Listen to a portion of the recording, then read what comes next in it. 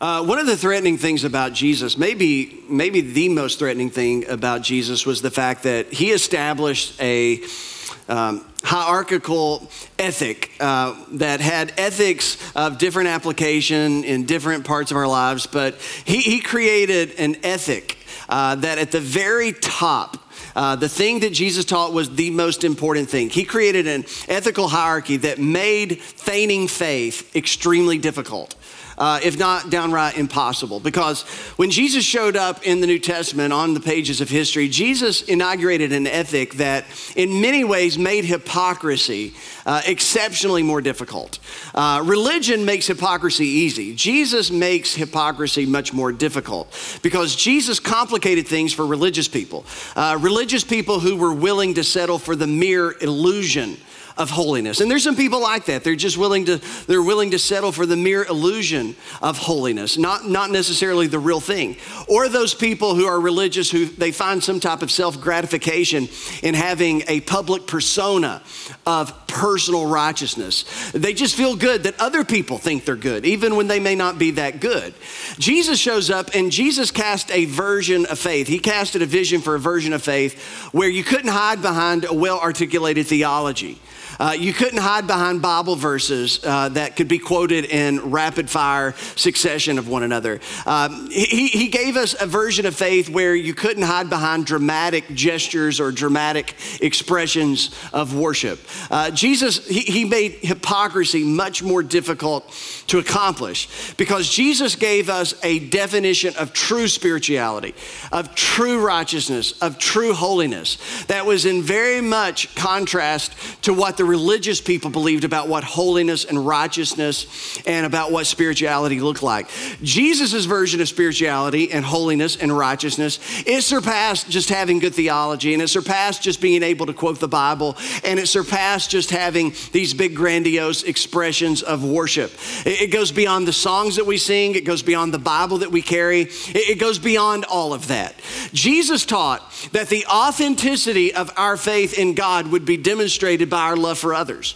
That's what Jesus taught consistently. That's what he was clear about. And that's what made him so, threatening to religious people, because Jesus taught that the legitimacy of our faith, the authenticity of our faith, the greatest expression of our faith, it would be demonstrated by our love for others. Religion makes it easy to fake love for God or faith in God. Jesus comes along and says, okay, if you have an authentic faith in God, if you have a genuine love for God, it's going to be demonstrated.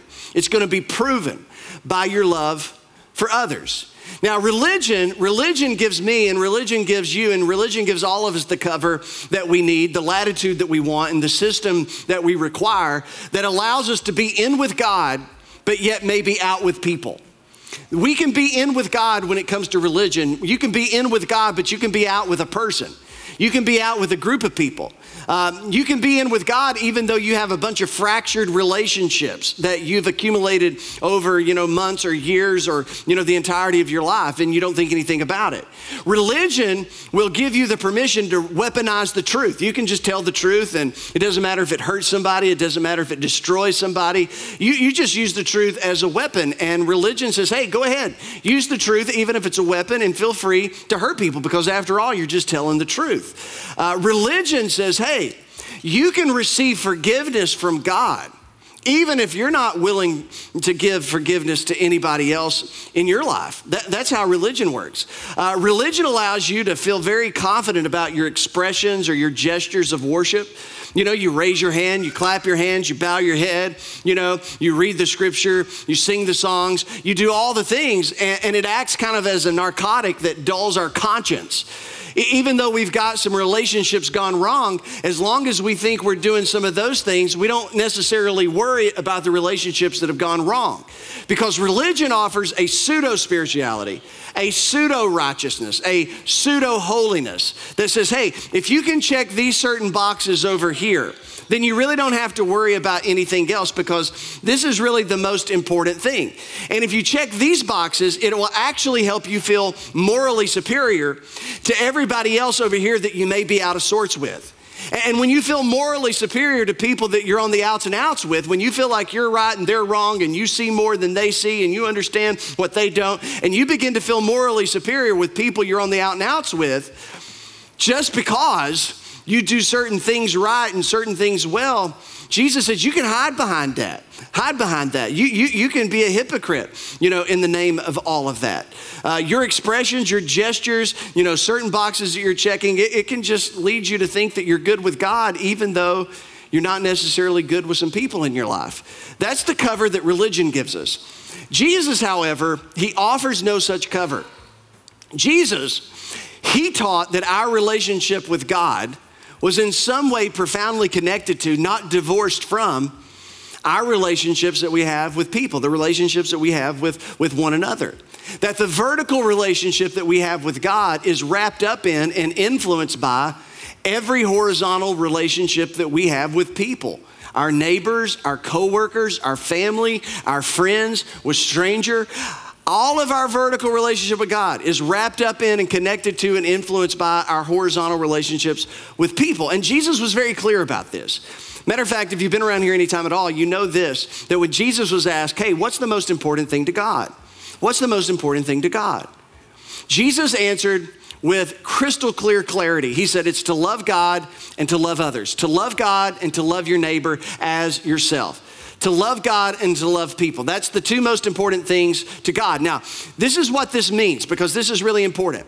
When given the opportunity, Jesus did not prioritize our relationship with God over our relationship with people. He could have, but he chose not to.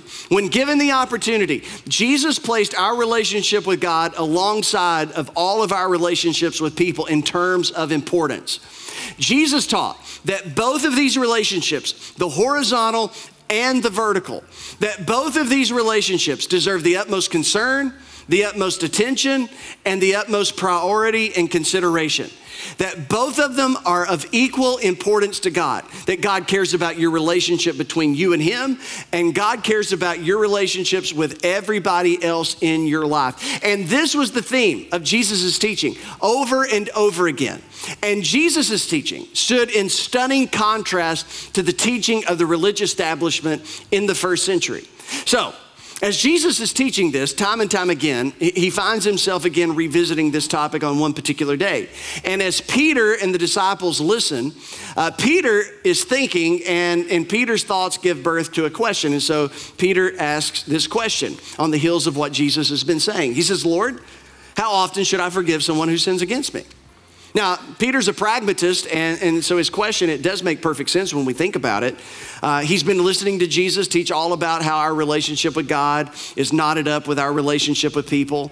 So he understands that if our relationships with people are of equal importance as our relationship with God, then our relationships with people deserve to be of the greatest concern. We give it the greatest attention, just like we do our relationship with God. So as Peter's thinking about this and following the logical line of thought, he's thinking to himself, well, in relationships with people, sooner or later, the only way to save that relationship, the only way to protect that relationship or preserve that relationship, sooner or later, is that you have to forgive.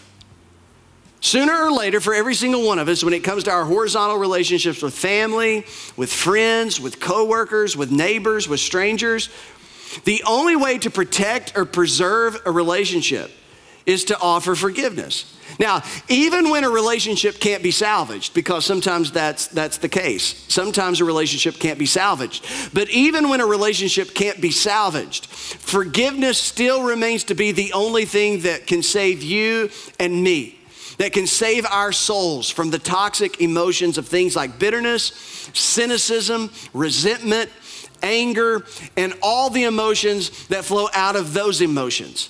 The only antidote against those types of things, against those types of thoughts and those types of feelings and those type of reaction is forgiveness. And Peter knew this. And Peter also knew what all of us know when we think about it, in a world full of jacked up, screwed up, messed up people, sooner or later, you're gonna be faced with the need to offer forgiveness. You're gonna be faced with the need of forgiveness. Now, let me just say this to you. If you've got friends in your life that you've never had to forgive, let me tell you, I hate to break it to you, but you don't have friends.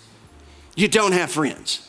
You may have acquaintances, you may have dinner pals, you may have travel pals, you may have hang out on a Friday, Saturday night kind of pals, but you don't have friends. Because when you have friendship, and when there's freedom of expression and freedom of thought and freedom of conversation, and you rub shoulders enough, sooner or later there's gonna be friction. Because you're jacked up, screwed up, and messed up, and so are they. And when you put people together that are messed up, jacked up, and screwed up, sooner or later somebody is gonna need forgiveness. And Peter knew this because it's an unavoidable inevitability.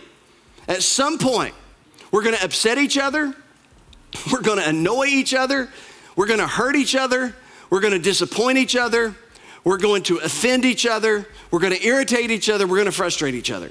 That's just the facts. If we're around each other enough, I promise you, if you follow me around enough, if we spend enough time together, I promise you at some point I'm gonna upset you. At some point I will disappoint you. At some point I will annoy you. I may hurt you. It's inevitable. And you will do the same for me because that's the way it is when you put humans together. And depending on the person and depending on the situation, depending on all of those variables, if we choose not to give forgiveness, there's gonna be some residual emotions left over. And whenever a hurt takes place or an offense takes place or a betrayal takes place or a disappointment takes place, whenever we choose not to offer forgiveness, there's gonna be some residual emotions that are left over. And those emotions will begin to fester and fester and fester and fester until they just become so infected. And they get to the magnitude where they just spill out. And they begin to act sort of, as the lead domino that knocks all the dominoes down. And the wounds come open and the pain spews forth. And sometimes we say things that we can't unsay. And some things we do things we can't undo. And people hear things that they can't unhear. And sometimes we just do some really terrible things when we're hurt. Sometimes we do some really stupid things when we've been offended. That's why forgiveness is so important. And this is what Peter's thinking about. He had lived this, he had experienced this, and he's got a question. He wants to know, hey, Lord, how often do I have to forgive someone who sins against me? Because I know somebody's gonna sin against me, and I know I'm gonna sin against somebody else. So how many times do we have to forgive each other? If our horizontal relationships are connected to our vertical, we wanna make sure these horizontal relationships are good and healthy. So how often do I have to forgive people? Now, the rabbis taught that you had to forgive 3 times. 3 times. Third time, after that, hey, you can wipe your hands clean. All you have to do is forgive somebody 3 times. That's all. After that, you don't have to show mercy. After that, you don't have to give forgiveness. After that, you don't have to show grace. 3 times. And you know what this did? This promoted record keeping. This promoted scorekeeping. If you've ever met somebody who knows every time somebody has failed them and they keep a tally of it, it's like, I'll tell you, this all happened 7 years ago, and that was the first time. And then, there was a time back about 4 years ago, and the same thing happened. And I'm telling you, we've invited them over for dinner 8 times, and they've said 8 times they've told us no. The last time they said their mom had died. I mean, really? They couldn't have put off the funeral. I remember this has been going on for years, and this is the way it is. And you just have a tally. You have a scorecard. You have a record of all the wrongs of people against you. All the things they should have said and didn't, all the things you would have rather them have done, all of that kind of stuff. Jesus said, this is that kind of mindset. You record keep and you score keep. And, after the 3rd time, hey, you've done this before. You've done this twice. This is your 3rd time. You're out. And so in many ways, this was religiously sanctioned unforgiveness. This was a way to cling to unforgiveness and feel righteous all at the same time. You sin against me 3 times, I hurt you 3 times. After that, you're like, no, I'm not giving you mercy. I'm not showing you forgiveness. It's like, oh, and you could feel good about that. You could feel righteous and feel holy about that. So Peter, he knows what the religious establishment teaches. So he knows he's a Jesus follower, so he wants to aim higher. So what does he do? He takes the religious number, he doubles it and adds 1. He says, so I'm guessing maybe we forgive 7 times. He's trying to be magnanimous. He's trying to show how gracious he is. And here's how Jesus responded. He said, no, not 7 times, but 70 times 7. Some translation says 7 times 7, but it doesn't change the meaning of what Jesus is saying because he's using a number of perfection, a number of wholeness and completion. And basically, this is what Jesus is saying. Forgiveness knows no limits. There's no bound. There's no borders. when it comes to forgiveness. There's no cap that you put on top of forgiveness as the number of times that you can show it or give it or express it. So this is Jesus' way of saying, stop counting. If you're counting, if that's how you live your life, if you can log every offense, if you can log every disappointment, if you can log everything that you think they've done or should have done, and you just keep a growing tally of those things against the majority of people in your life, Jesus said, you need to stop counting. You need to stop living that way because you're just missing the point. You're missing the point. And the reason you overreact over the smallest little thing is because you're keeping a tally and you got a long scorecard. And every time somebody gets out just a little bit, says a little thing, somebody reacts in a way that you don't like, you overreact to how they reacted because you're a scorekeeper. You're a record keeper. You can do this with your spouse. You can do this with your children. You can do this with your parents. You can do this with your friends. You can do this with coworkers. He says, so stop counting because you're missing the point. The point is we don't count.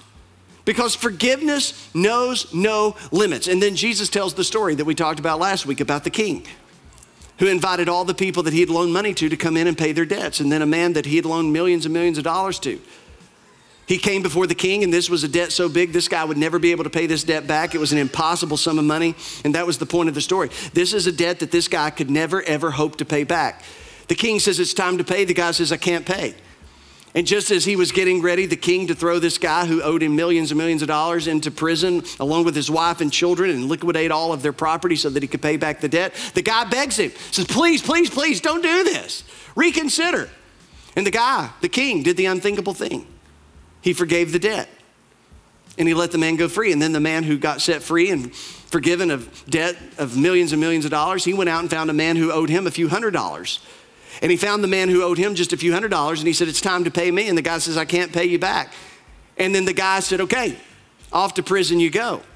And so Jesus tells the story and says, when all the other servants saw what had happened, they were outraged. When they went and told their master everything that had happened. And then the master called the servant in and said, you wicked servant, I canceled all of that debt of yours because you begged me to. Shouldn't you have had, talk to me, what's that word? Mercy. Shouldn't you have had mercy on your fellow servant, just as I had mercy on you? You received mercy, mercy you didn't deserve. I gave you mercy, but you withheld mercy from somebody else.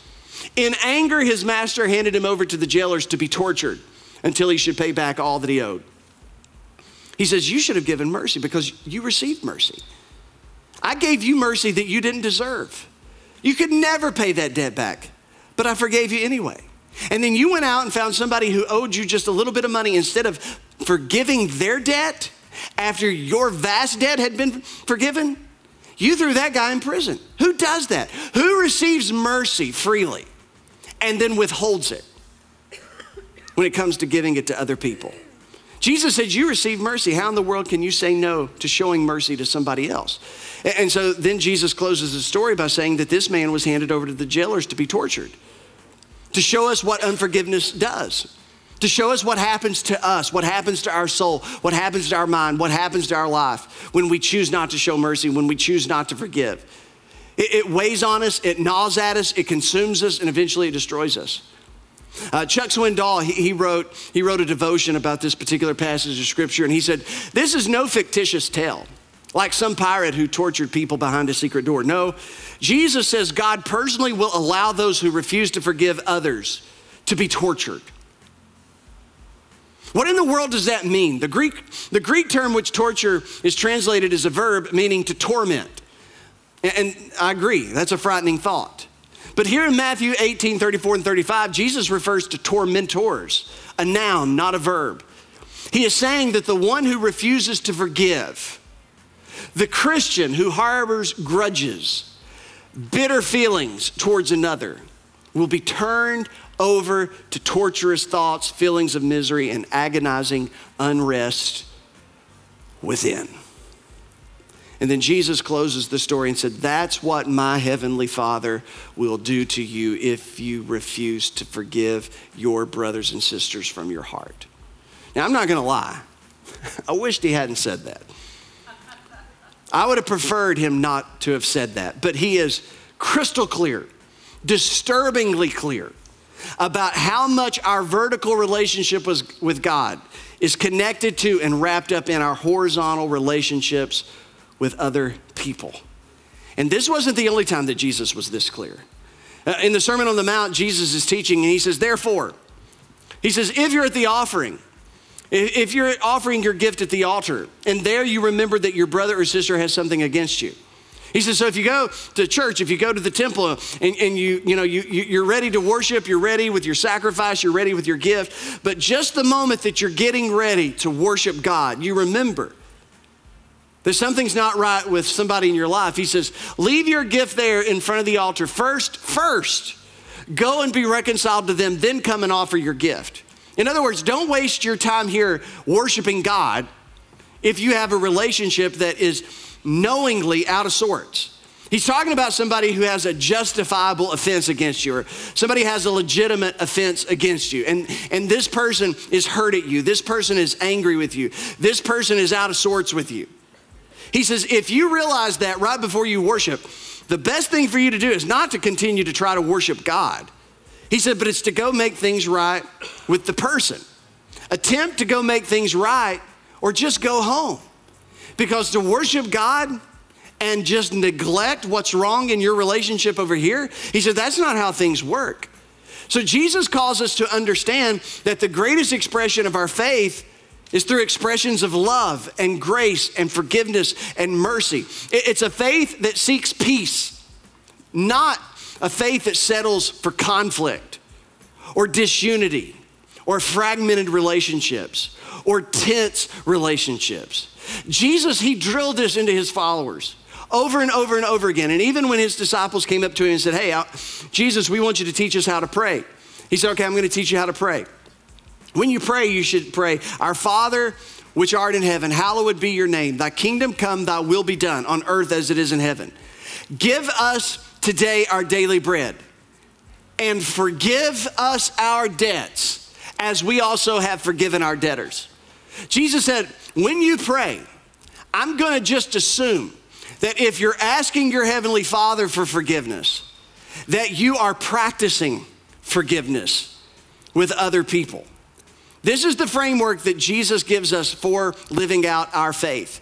And it's the idea that we stand in equal need, both of forgiveness from God and an equal need to extend forgiveness to the people in our lives. Just as much as I need forgiveness from God, and I need a lot of forgiveness from God, just as much as I need forgiveness from God, I have an equal need to give forgiveness to the people in my own life. And that's what Jesus is saying. So when you pray and you ask for forgiveness, just go ahead and build it into the rhythm of your prayers that reminds you that if you're expecting forgiveness and you're expecting to receive it, you are also expected and called to give it. Because how can you expect mercy from God if you're willing to withhold mercy to other people that have hurt you, disappointed you, betrayed you, offended you?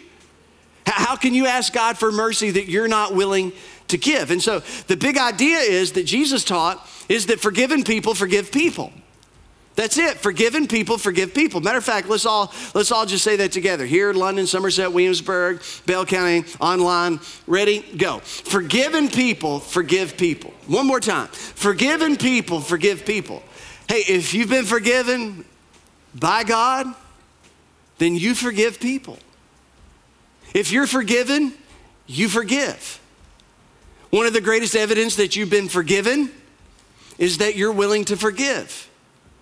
And if you're never willing to forgive freely, maybe it's evidence that you've never been forgiven freely. Because to know the free forgiveness of God is to understand that you can't put a price tag on the forgiveness that you extend towards people. And so Jesus, he just said this stuff over and over again, and we don't like it, and it's uncomfortable and it's demanding.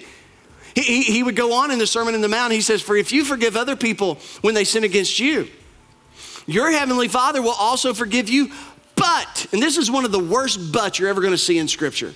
But if you do not forgive others their sins, your Father will not forgive your sins. And again, I'm like, I don't like that. I don't appreciate the clarity. I don't like that. And again, I think this is worth pointing out too so that we don't misunderstand. He's not talking about losing our relationship with God. He's not talking about unforgiveness severing our relationship with God. He's talking about unforgiveness hindering our relationship with God, crowding out our relationship with God. Once you're invited into the kingdom and you take God up on his gracious invitation, you're in. Once you're in the family, you're in the family. You can't be disinherited. You can't be kicked out. He can't disown you. He's not talking about losing your salvation or losing, your status as a family member, as a son or daughter. He's talking about unforgiveness will hinder your relationship and my relationship with God like nothing else. Jesus puts forgiving others at the very heart of our relationship with God. He goes on in the Sermon on the Mount and he's talking about enemies, and he takes it all a bit further. He says, but to you who are listening, I say, just don't love your family that way. Just don't love your friends that way. Love your enemies. Those who have decided to be against you, those who have declared themselves enemies, do good to those who hate you. Love them, bless them, pray for them, even when they mistreat you and curse you. And loving our enemy certainly involves and requires forgiving our enemy. So Jesus said, let's just not talk about family members. Let's just not talk about friends. Let's just not talk about close coworkers. Let's talk about even your enemy. You have to love your enemy. You follow me, I'm calling you to love your enemy. I'm calling you to forgive your enemy. The people who have set themselves against you, I'm calling you to forgive them, to show them mercy, to show them grace. And this cuts against the sensibilities that most of us have about eye for an eye and a tooth for a tooth and proportional response. And if you hurt me, I'm going to hurt you. This cuts against all of that. And what Jesus is saying is that forgiveness is always right and always best no matter what. Forgiveness is always right, always best no matter what. It's always the right thing to do. It's always the best thing to do.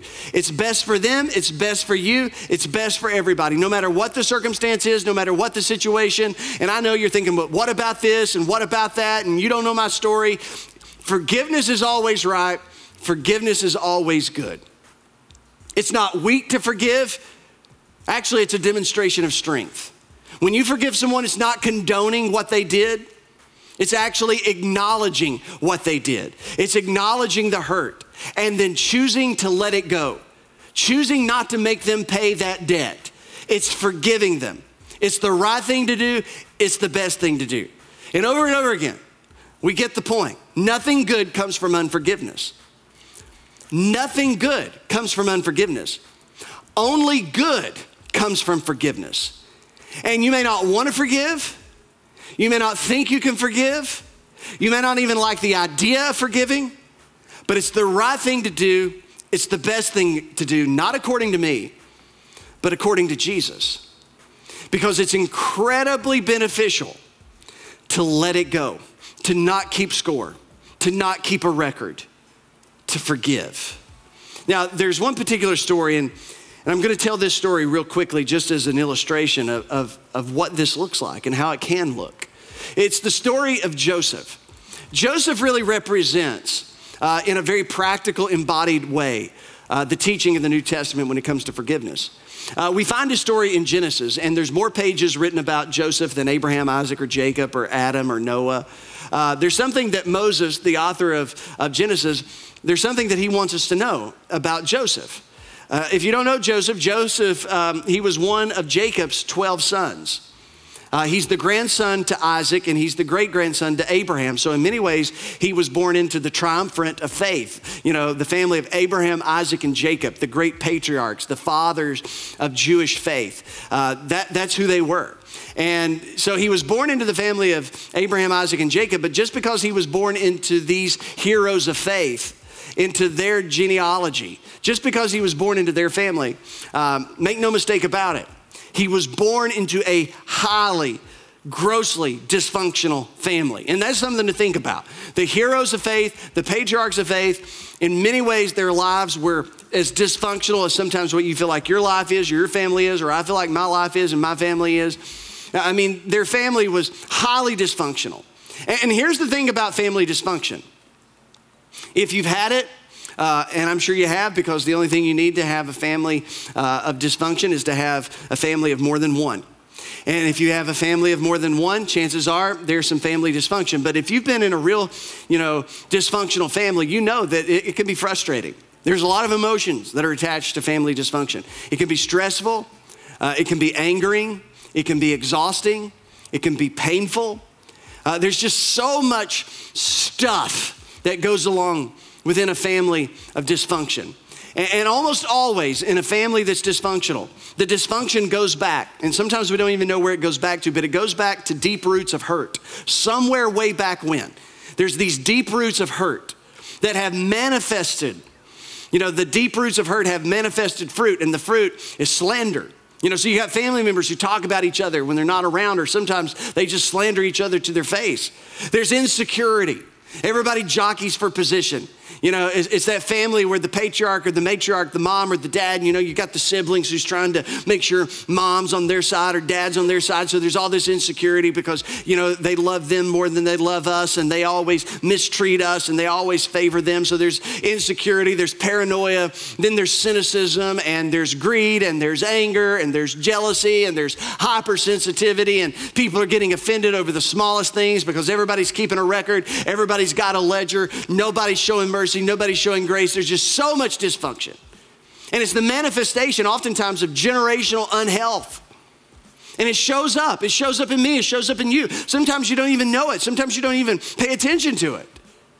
And such was the case in Joseph's family. It was dysfunctional. One of Jacob's sons, which would have been one of Joseph's brothers, one of Jacob's sons slept with his father's wife. That's an interesting Thanksgiving. Stepmom, could you pass the potatoes? What do you mean by that, son? Really, I just try to picture how this would play out in daytime television, or forget that, Cinemax, HBO or something. I'm like thinking, wow, that would be an interesting movie to just track the patriarchs and what was actually happening in the Bible. You'd have to probably couldn't do PG-13. If you're going to do it justice, there's some stuff going on. It's crazy.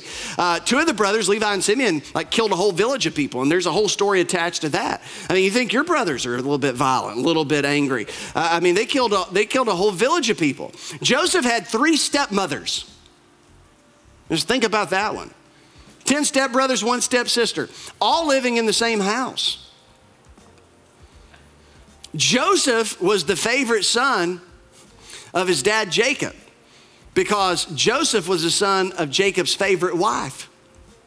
Now, men, let me give you a word of wisdom. Thou shalt not have a favorite son nor a favorite wife, lest all hell break loose in your life. Just don't do it. And so Jacob's favoritism towards Joseph created this deep divide within the family. And it says one day when Joseph's brothers saw that their father loved Joseph more than any of them, they hated him. They hated him and they could not speak a kind word to him. So you just got to imagine what this is like. Constant tension in the family. Constant tension in the family. Never a peaceful moment when the family gets together. All the looks across the table. All the words, all the sly insults, all the tone, all the innuendo, all the manipulation, all the coldness. Just day in and day out in this family. And it all culminated with these brothers hating their brother so much, they said, we're going to kill him. And then one of the other brothers, Reuben, says, no, let's not kill him. Let's just throw him in a pit and leave him for dead. And they were like, oh, that's a much better idea. We'll just throw him in a pit and leave him for dead. It's cleaner, it's better. So they all agreed. And so they waited one day and they saw Joseph coming. And when they saw Joseph coming, they said, today's the day. So they attacked him. They jumped him. They stripped him of that robe that Jacob had given him, that coat of many colors. They stripped him of his robe, and then they violently threw him down into a pit. And the whole thing was just physically violent. I don't know. This is kind of how I picture it in my mind. On social, I have a love-hate relationship with social media, but I'm just seeing all of these videos of these kids getting jumped in the classroom. People just coming up behind them and sucker punching them and just continually punching them in the head. I've seen videos from kids on school buses and then people jump in. It's like a mob. And I watch those things and I get so angry. I just get so ticked off. And when I read this story, I don't want to pass the emotion of it. That's kind of the way it was. They jumped Joseph. I mean, they jumped the guy. It was physically violent. It was emotionally scarring. And here's the thing. This was his family. This is his family. Your family's supposed to protect you, not harm you. Your family is supposed to be for you, not abuse you. Your family. This is his family. This is what's so bad about it. He's begging for his life to his own brothers. Don't do it. Don't leave me. What in the world, guys? Can you stop me? I mean, you just can only imagine just how the horror of all of that. Some of us can't imagine this in our families. We just can't. Some of us, unfortunately, we can easily imagine it. Because for some of us, our families, they didn't protect us. They harmed us. They didn't do us good. They did us bad. And that's what happened to Joseph. And this one event could have sent him in a downward spiral for the rest of his life. It could have been the single, excuse that he used for everything. He could have decided just to live any life that he wanted to live and just blame it all on that. Just play the victim, just play the card and just say, I can't help it. I can't help it. This is just what I'm going to choose to do, and this is who I'm going to choose to be. But he didn't. He's got grit. He's got strength. He's got perseverance. And he's not going to give up. He's not going to give in to bitterness. He's not going to give in to resentment. He's not going to give in to anger or cynicism or any of the stuff. After they throw him in the pit, the brothers go have lunch, and then they see some of their extended family that they don't talk to anymore, because some of us, we've got that part of the extended family. I was like, we don't talk to them, son. It's like, but they're family. Well, they are, but not really. Okay. And so as children, we kind of roll with those explanations, but here's part of the extended family that they don't talk to. And so they talk to them long enough to sell Joseph to them for 20 pieces of silver, and they're going to take Joseph to Egypt, and they're going to sell him as a slave. And so he ends up, as a slave in Potiphar's house, who was the captain of Pharaoh's guard. Here's a favored son, now a forgotten slave. He's 17 years old. He's thrown into a culture that he doesn't understand, a language that he can't speak, and there's not a day of his life that he's done anything to deserve what's happened to him. But here's what the scripture says. It says, in all of this, the Lord was with Joseph. Didn't feel like it, didn't look like it. But back there in the shadows and over there in the corner, God's there, God's moving, God's working. And he's turning all of this bad to good. Joseph just can't see it yet. And then he goes to Egypt and things just get worse. I mean, it's crazy. It's like one terrible thing happens after another. And then Potiphar's wife tries to sleep with Joseph. Joseph says no, and he's still trying to be the man that God wants him to be. And he still believes that better's out there, and he still believes that God has a plan for his life. And she accuses him of rape. So he's falsely accused, and then he's falsely, he's convicted of a crime that he didn't commit, and so he's wrongfully incarcerated.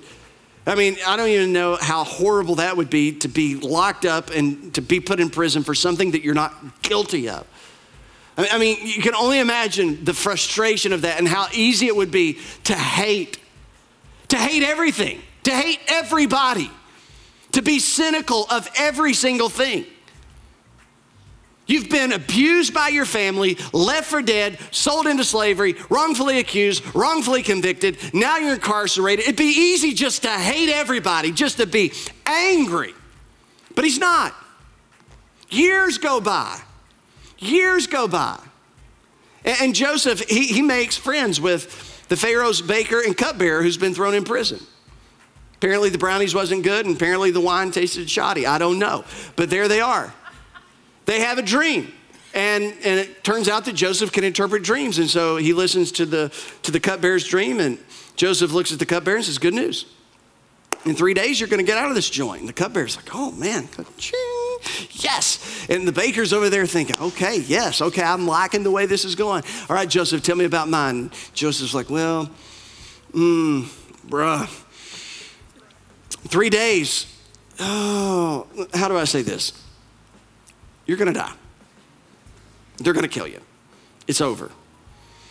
And so, after that initial shock, when the cupbearer in 3 days gets ready to leave, Joseph looks at the cupbearer, his new friend, and says, hey, when all goes well with you, because it's about to, remember me. And it's almost like you can feel kind of the pain of that. I feel forgotten. I'm asking you just to remember me. Show me some kindness, because, man, I'm going to tell you my story. I've not had a lot of kindness. Let me tell you my story. I was forcibly taken out of the land of the Hebrews. And even here I am in prison. I've done nothing to deserve. I've done nothing to deserve this, but here I am. And so I'm asking you, hey, will you do me a solid? Will you do me a favor? Because I'm here and I don't belong here. And all of the sting of that, it's just the emotion of all of that. But he's not bitter. He still believes in people. He's still putting himself out there. He's not wrote off everybody. He still believes there's a better day out there. He still believes God has a plan. And the cupbearer leaves, and it says that the cupbearer forgot him. And what a kick in the gut. But yet he doesn't give in to all those negative emotions. Pharaoh has a dream. Joseph interprets it. Said, hey, there's going to be 7 good years, 7 lean years. I've got a plan. Pharaoh says, good, you're in charge. Makes him the second in command, makes him the prime minister of Egypt. This has been 20-some years since he left home. Famine reaches all the way up in Canaan, where Joseph's family lives. Jacob, Joseph's father, sends his other sons, Joseph's brothers, down to Egypt to buy grain, because that's the only place there's grain. And guess who they meet in Egypt? Joseph. And it's a marvelous story that I don't have time to tell, but in the end, Joseph sees his brothers, and he's so overwhelmed with emotion, he has to leave the room and just weep. All of those emotions and all of that hurt and all of that stuff just washes over him. And then a little later on, he walks into the room and he looks at his brothers and he says, I am Joseph. Because they didn't recognize him. He says, I am Joseph, the one you sold into slavery. And then they were just so afraid. And he said, I don't want you to be afraid. They were afraid because now he has the power to pay them back. Now he's got the power to call in the debt. But he says, I'm not going to make you pay for the wrong you did against me. I could, but I'm choosing not to. And it says they all embraced and they wept. Later on, Jacob comes down and there's a family reunion, and it's an incredible story of mercy. It's an incredible story of forgiveness and grace. And here's how Joseph did it, because that's the question. How in the world did he do it? It's because this is what he believed. He looked at his brothers and he said, hey, as for me, you meant all of this evil against me. These were your choices. This doesn't minimize your responsibility at all. But God meant all of this for good, to bring about that many people should be kept alive as they are today. He said, God allowed this. God used your evil choices, your evil behavior. God used all of that evil, and he meant it for good. And because I'm not gonna blame you, I'm gonna trust God, because that's my two choices. I could just blame you for the rest of my life and be angry and be bitter and be cynical. I could just blame you. I'm not gonna blame you. I'm not saying you're guiltless. I'm not saying you're innocent, but I'm not gonna blame you. I'm gonna choose to trust God. And when you choose to trust God rather than just blame people, it helps you forgive. It helps me forgive the unbearable, the unthinkable, the uninvited, the undeserved. It's easy to blame people. It's much more difficult to trust God. So those who had committed wrong against Joseph, he forgave them. Those who had wronged Joseph were forgiven of their great debt. And Joseph is a picture of Jesus. Because what happened to Joseph, we see the same storyline in the life of Jesus. Jesus was betrayed by his brothers, falsely accused, falsely convicted, physically abused, punched, beaten, scourged, crowned with thorns, nailed to a cross.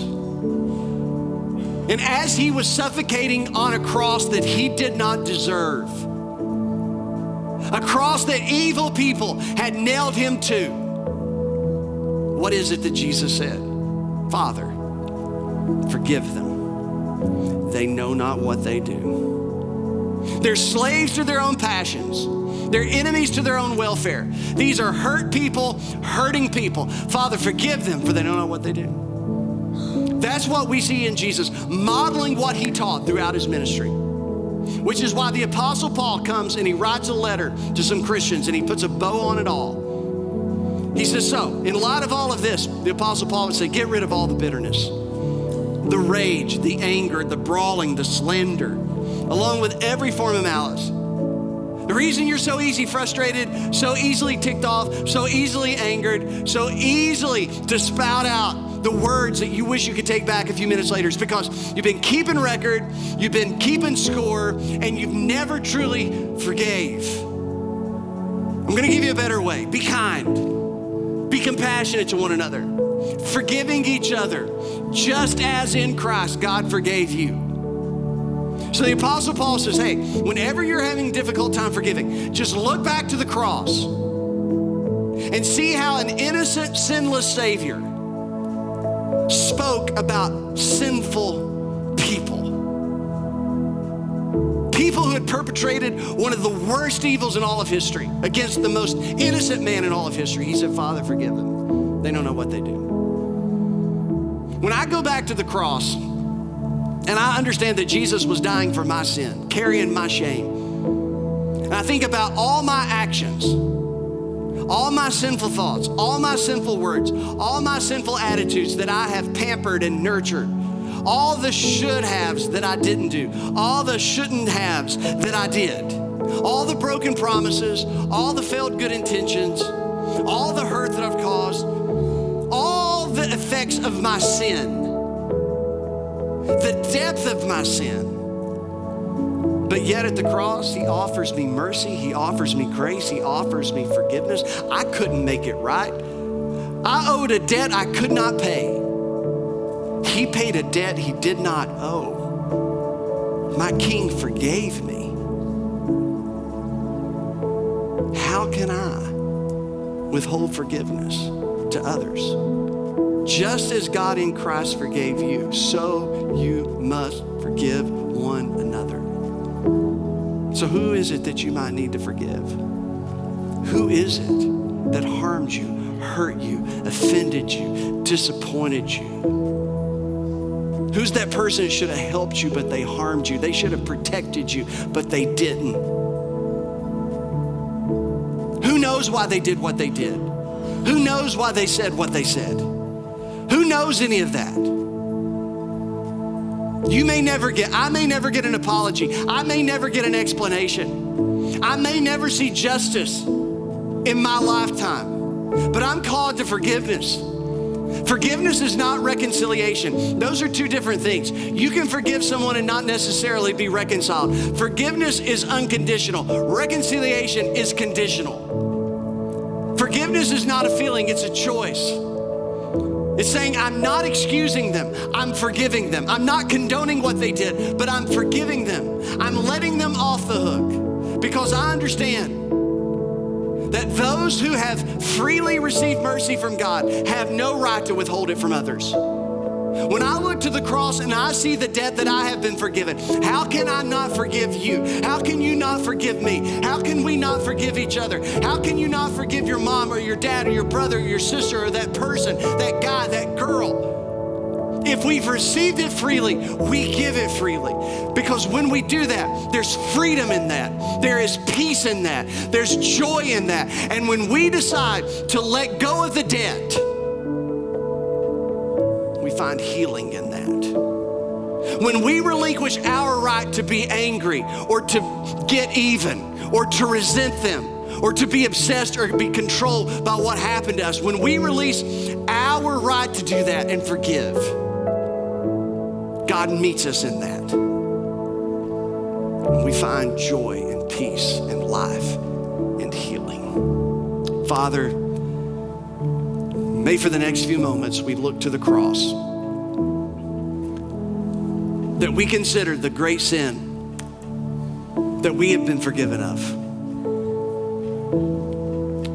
that it was mercy free and full, mercy that we did not deserve, And if we have freely received mercy, then Father, speak to us today and help us to choose forgiveness for those in our life that we have been harboring a grudge against. We have bitterness, anger, resentment in our hearts for that person or for those people.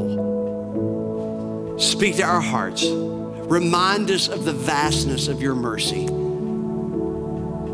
so that we'll be inspired to give the mercy we have been so freely given. In Jesus' name.